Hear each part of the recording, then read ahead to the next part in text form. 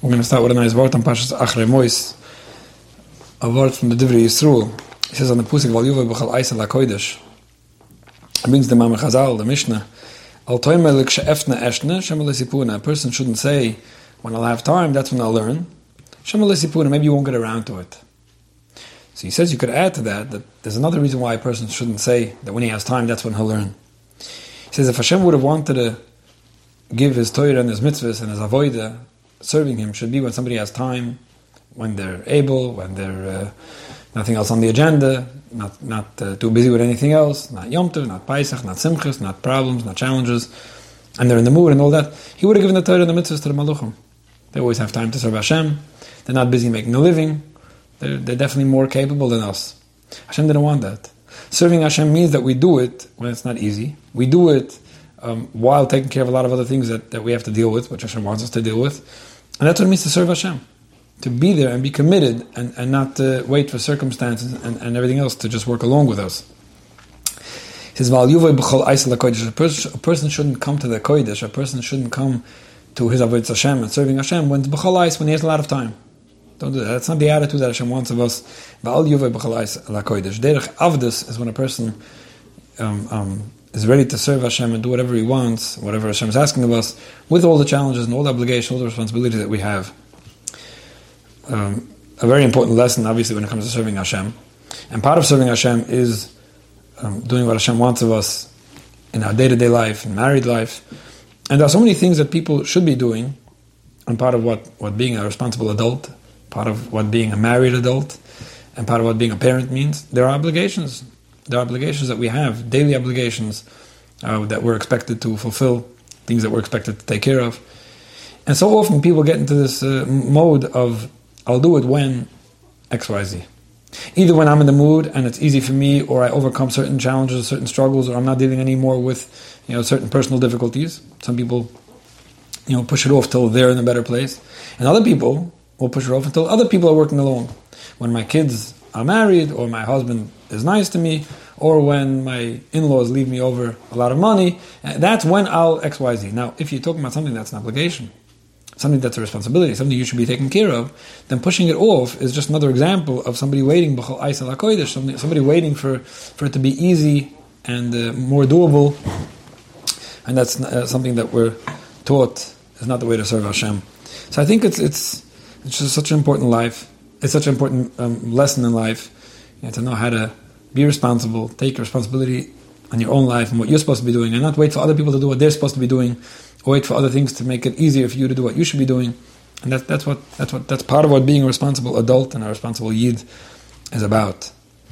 With that said, and I hope I'm not coming across, even just as an introduction to what we're going to be talking about, as trivializing the difficulties that might be coming your way. It could be very hard for you to do what you have to do.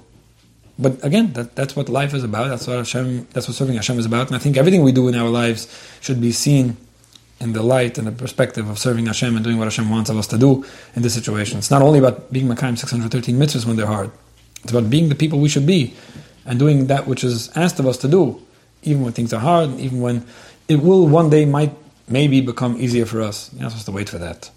So with that said, let me read a question. Hello, thank you for all your amazing articles. Okay. I'm used to people starting off with speeches, shiurim, and things like that. But for those who don't know, I do give out a weekly paper, an essay, on topics of Shalom Bayis and Chinuch. You can get it at parshalessons@laha'ir.org. If anyone wants to send an email to be added to the list. Again, that's Parsha, PARSHALESSONS @LEHAIR.org. You can sign up for that and get a weekly essay. And I'll also mention that whoever wants to help out a little and sponsor the costs of these essays, which are not so easy to have covered, but definitely a Zikri Rabim, a lot of people benefit from it. So you can reach out to me over there as well to dedicate an essay. Anyway, back to the question. Thank you for all your amazing articles. I need to ask how to react to something that really hurts me. My husband bought a bike to ride to work and back. He didn't even tell me about it. I happen to have seen him riding it. I have no idea when he got it. I always tell him that nothing is important enough for him to share with me. He is a quiet type I want to tell him next time he wants to be with me that I'm not an item on the shelf, that whenever he needs me, he uses me. I'm not ready to be that. If he doesn't treat me as a wife, then there's no need for me to act like a wife. I'm upset, and I feel this way, but it probably is the wrong way to react. I'm upset, and I feel this way. I feel like reacting this way, I guess, but it's probably the wrong way to react. I just didn't react yet because I don't know how. Can you please help me with this and direct me? Thank you. So, like I often mention, this question came in about 6 months ago, and regardless of what I answered the email personally, I would assume that if somebody could hold themselves back and not react for 6 months until they get an answer, that would be wonderful. But obviously, when you're dealing with something pressing, you shouldn't wait for it to be answered in a shir. But in any case, let's just address some of this in a way that might be helpful for everyone, regardless of their own personal situation. So let's start with this, just because that's what you ended off with, reacting. Reacting, in general, the word reacting, the term reacting, the idea of reaction, which basically means that because something happened, that's what I'm reacting to, is most often spontaneous. That's what reaction is about. And most often it's emotional. That's also what reaction is about. That's what's triggering certain reactions. And it would be great if people could get themselves to slowly try to work on reacting, not as quickly, not as emotionally, and postponing a reaction, because all of a sudden, the more you could think about it, and the less emotional you are about it, the better off the better off you are. You're in a better place. You can think about things logically. You can deal with them intellectually and rationally. If you could wait till you get guidance from somebody who's even more objective than you, that's even better. So just, this is, unfortunately, so often, so many things in relationships, so many difficulties that people deal with, it's all about reaction. And if only we could slowly try to train ourselves to react differently or not react, that's a wonderful thing. And it's not easy. It's not easy to not react. There are two things that are important to remember, two things that you can always push off. And you won't regret it. And almost anything, for that matter, you can push off and you won't regret it. One is a reaction. If somebody says something hurtful to you, if somebody does something mean to you, somebody does something that you don't like, the instinct is, I have to react right away. Sometimes you don't even think about it and you're reacting instinctively and it wasn't with a cheshbon at all. Sometimes it's with a cheshbon. Sometimes people think, I have to put my foot down. I can't let this happen. Very often, you can push over that reaction for a few hours, for a day, for a week, and you won't lose anything. Nothing's going to happen if you come back a week later and say, that thing really disturbed me, and because of that, I thought about it, and this is going to be my reaction. Same message. Reacting on the spot when you're more worked up about it and you're making less sense is not going to work to your benefit. Just remember that. You're not losing anything by pushing it off. The other thing is that when you did react already, whether it's the wrong way or you said something you shouldn't have said or you regret it, that you can always retract. And I've helped many people with that. Many people come to me and tell me about situations where I shouldn't have said this, but this is what I said. I shouldn't have texted, I shouldn't have emailed, but this is what I did. Nothing's going to happen if 2 days later, long after it was forgotten, if you come back and you say, that's what I did, and I'm sorry about it. I shouldn't have done that. Nothing's happening if you turn back a few pages and discuss something in a better and healthier way than you did originally. And same thing is the other way around as well. If you reacted the wrong way, meaning that instead of putting your foot down when you should have, you let something happen, nothing's happening if you come back a few days later and say, this happened, this request was made of me, this demand was made of me, I really wasn't happy about it, I gave in because on the moment I didn't think that I had a different option, and I want to tell you that it was really disturbing, and next time, please let's try to avoid this. Nothing's going to happen when things get pushed off, nothing's going to happen when you revisit a situation, and as long as you're doing it the right way, you don't have to be afraid to bring something up just because, it's an old thing, so why would I want to? If you're doing it better this time, you're addressing it better and healthier and in a more correct way, then there's nothing wrong with revisiting. So that's just another idea that sometimes people don't think about, and it causes them to react the wrong way or not to react at all, etc. And one more thing that I just want to point out also by means of introduction is that getting guidance, like you're asking me, how do I react? I don't know how to react. Can you direct me? It's a wonderful thing. Getting guidance in general is a wonderful thing. Not always you have the privilege of getting guidance in the moment. And in general, like I mention often, discussing these ideas, and whoever's listening to these ideas, that's called getting guidance. You don't always have to wait for guidance in something specific, but in general, learning how, getting a bigger toolbox and learning how to deal with stressful situations and misunderstandings is definitely a wonderful thing to do. You don't always have to wait for a specific challenge or chaotic atmosphere to get some guidance. So that's another thing that I wanted to mention. Now, let's get into this question over here, and I'm assuming that some people who listen to me often probably know what I'm going to say and which parts of this letter I want to address. So somebody is writing to me that they are really hurt, which I understand. That's a feeling, and everyone's entitled to their own. But really hurt by what? Really hurt by the fact that your husband is doing something. He bought something, and he's doing something, and he didn't tell me about it. And he's not sharing it with me. And I can't handle it. Now, it's very important to just break this down and realize that the issue you're describing, it sounds terrible, and I don't want to trivialize it. It could be very disturbing. It could be very disturbing. It really could be very disturbing. I think, in terms of boundaries, which is something I talk about often, one of the basics of relationships, just to understand whose decision is what, him buying and riding a bike, and not asking you to join him on the bike, or asking you to ride a bike, is technically his thing. It doesn't mean that I would have told him that it's the right thing to do, to buy a bike and ride a bike without telling your wife. Not at all. I think that it's nice to communicate, and it's nice to share ideas and not let your wife find out things about you. And the same thing with your husband. Your husband doesn't have to find out that you bought something or did something. Again, not going into the whole idea of who's spending whose money. But I think it's just important to realize when someone's doing something that belongs to him. It's not very different, I don't think, than if your husband, again, not because of the money issue or the surprise or the hurt feelings involved. I'm saying he has a car that he likes, and the next day he's buying a new car, and he came home with a Jeep, and you don't like a Jeep. And I don't either like a Jeep. And there's a certain image about the Jeep that you don't like, and it's a white Jeep. I understand all the things that bother you, I really do. It's just important to realize this is his thing, and he's doing what he wants to do, and maybe he's allowed to.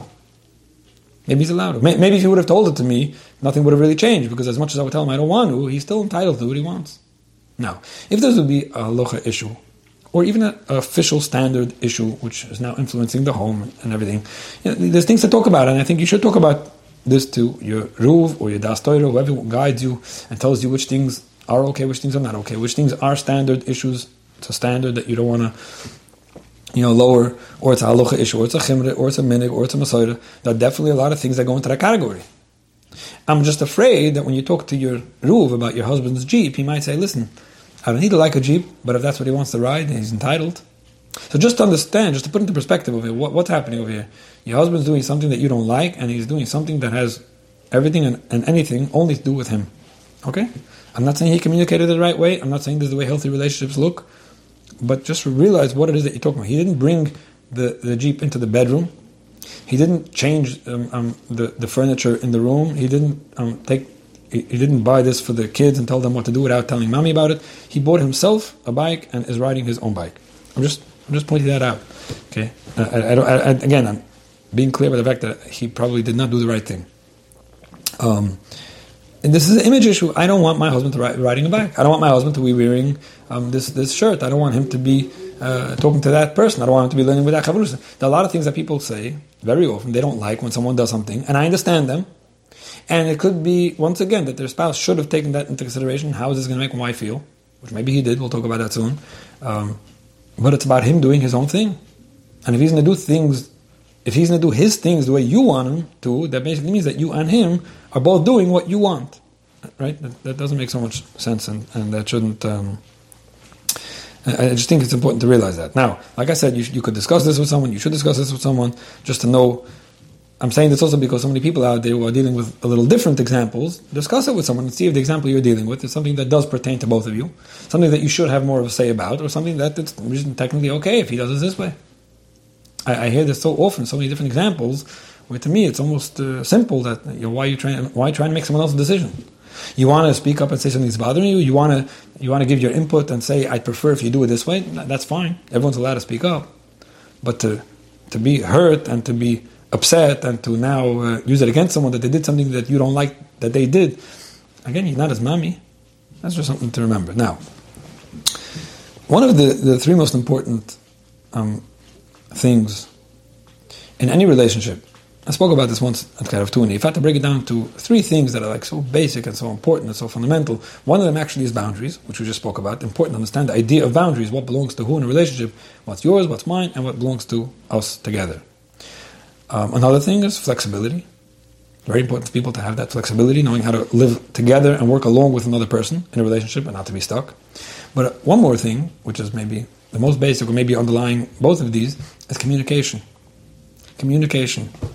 It's so important to know how to communicate. And that's the second thing I wanted to talk about. First thing was the boundary issue, who this belongs to, his bike. But the second thing is communication. And I believe there's a few parts of this communication over here that definitely have to be addressed. You mentioned that he doesn't tell you anything. Again, some black and white terms, just to point out, I don't mean to get nitty gritty, but I want to point out some black and white terms. I always tell him that nothing is important enough for him to share. There's different wordings over here that might just be interesting, like Hitaka doesn't share anything. I wonder. But forget about that. You mentioned that he's a quiet type. And it seems that you're attributing his not sharing with you because he's quiet. It's very important to understand it the way it is. When somebody doesn't share with you something, it's usually not just because they're quiet. There are quiet people who share less. That's true. They're not going to share everything that went on and every phone call and every email and every text they got during the day because they're quieter. They're not very talkative. But very often when somebody's not sharing with you something specific, especially something like this, he should have probably figured out that you're going to find out that he's riding a bike. I doubt it's just because he's quiet. As a matter of fact, I don't think quiet people would make such moves on their own. Most people who are considered more quieter and have maybe less confidence would probably not make such a move behind a spouse's back. I would assume that his not sharing this with you has to do with his not being comfortable communicating this. Now, I'm not justifying that at all. Communication is one of the most important things in a relationship.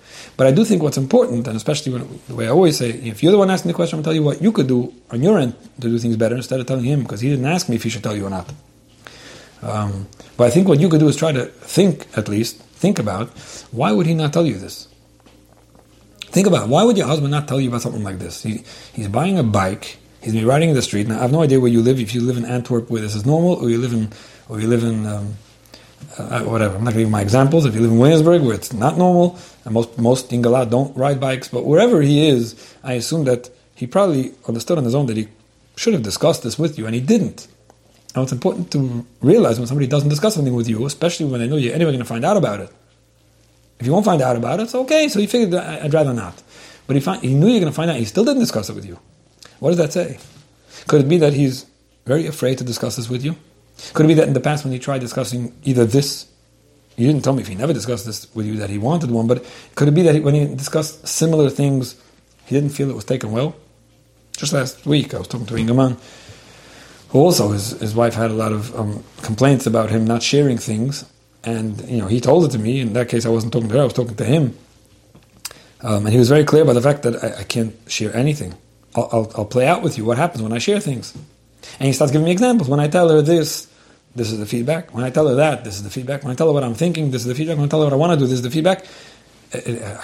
I can't. It just became too hard to share things. Now, is he right? Is there not a better way to share things? Should he not learn how to do it? That's his work. But a woman who's wondering, and the same thing is the other way around, by the way, when a husband's wondering why somebody's not sharing with you something, think about it. Maybe there's a reason why he's not sharing it with you. Play it out in your mind. What would you do if he said, Sadaikas, I want to buy a bike and go to work with it. What would be your reaction? Would you say, I hear, I understand? Would you appreciate hearing maybe what I think about it or how it would make me feel? Or could we come up with different options about when and how and where? Or is the answer, if I see you on that, I'm not... that might be a reason why somebody's not discussing something with you. Am I justifying it? No, maybe not. There's still better ways to communicate that he could come up with maybe. And the communication is important, but sometimes allowing someone to communicate and knowing how to respond to someone's communication, thank you for sharing that with me, thank you for letting me know, maybe we can still think about it, I would appreciate if we could discuss it with someone, it's your choice, it's only about you, not about me, I would appreciate if you don't bring the bike into the hallway, I would appreciate if you don't ride with the kids on the back seat or hanging on your shoulders, I'd appreciate if you don't ride it in the neighborhood. There's different ways to discuss this, but it definitely has to be addressed that when somebody's not communicating with you, you should try to figure out why. Another thing is now in the situation you're in. You look out the window and you see your sweet husband riding a bike down the street. You have no idea when he got it, so I guess he's parking it somewhere else and walking home, whatever he's doing. It's up to you to figure out how to communicate your unhappiness. It seems that you want to communicate it by getting all stuck and resisting being a married woman and other things, but there's a way to communicate. How do you communicate to somebody when you feel that they did the wrong thing, regardless of if they should or shouldn't, or who it was. They did the wrong thing, they hurt you, they ba'aveled you, and you want to know how to respond to that. How are you going to communicate that? There's two ways. There are a few ways. You can either go into sulking mode and not talk for a few days. That's a nice way of communicating your unhappiness. Or you can scream at somebody and let them know exactly how you're feeling. Or you can push it off just a little bit and calm yourself down and communicate how you're feeling without making them feel bad, without putting it on them, without blaming, without demanding, without threatening. Say, would you mind if I share with you how I feel? I feel hurt. I feel like, you're doing this behind my back or whatever. It was very hurtful. If you're smart enough, you'll probably take it on yourself and say, you probably didn't tell me because you knew that I wouldn't take it well. And it could be in the past when you tried communicating with me, I didn't let you say how you feel, blah, blah, blah, blah. There are very intelligent ways how to communicate this. But if you communicate your unhappiness in a way that's not too challenging and not threatening and not controlling, there's a big chance of you being heard and taken better. That, together with the understanding that at the end of the day, it is his choice, and you're even telling it to him. You're not afraid to say, this is your choice. You can do it. You can do as you please.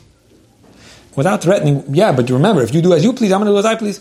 Without going there, you could talk about how this makes you feel and what you'd appreciate how this is dealt with. I think you'll definitely get further. Now, some people say, which you didn't write over here, but some people tell me this in advance already. I already said all the right things, and I already put it down the right way, and I already expressed myself, and didn't help, and didn't do anything. It's so important to realize that the fact that you said something the right way doesn't obligate someone to do what you wanted. I can give you the best move and the best strategy and the best, when you're playing chess, you can make the next best move. It doesn't obligate anyone. So if you're going to say something the right way once or twice, it didn't work, and then you're going to start screaming, and then you're going to start, getting back at somebody, then what were you thinking? It wasn't just a manipulative tactic, how to get someone to do what you want. It was a healthy way of communication. It was a nice way of understanding. It was a nice way of relating to somebody. And most often, it works when you communicate the right way, with the right feeling and the right understanding. People take you seriously.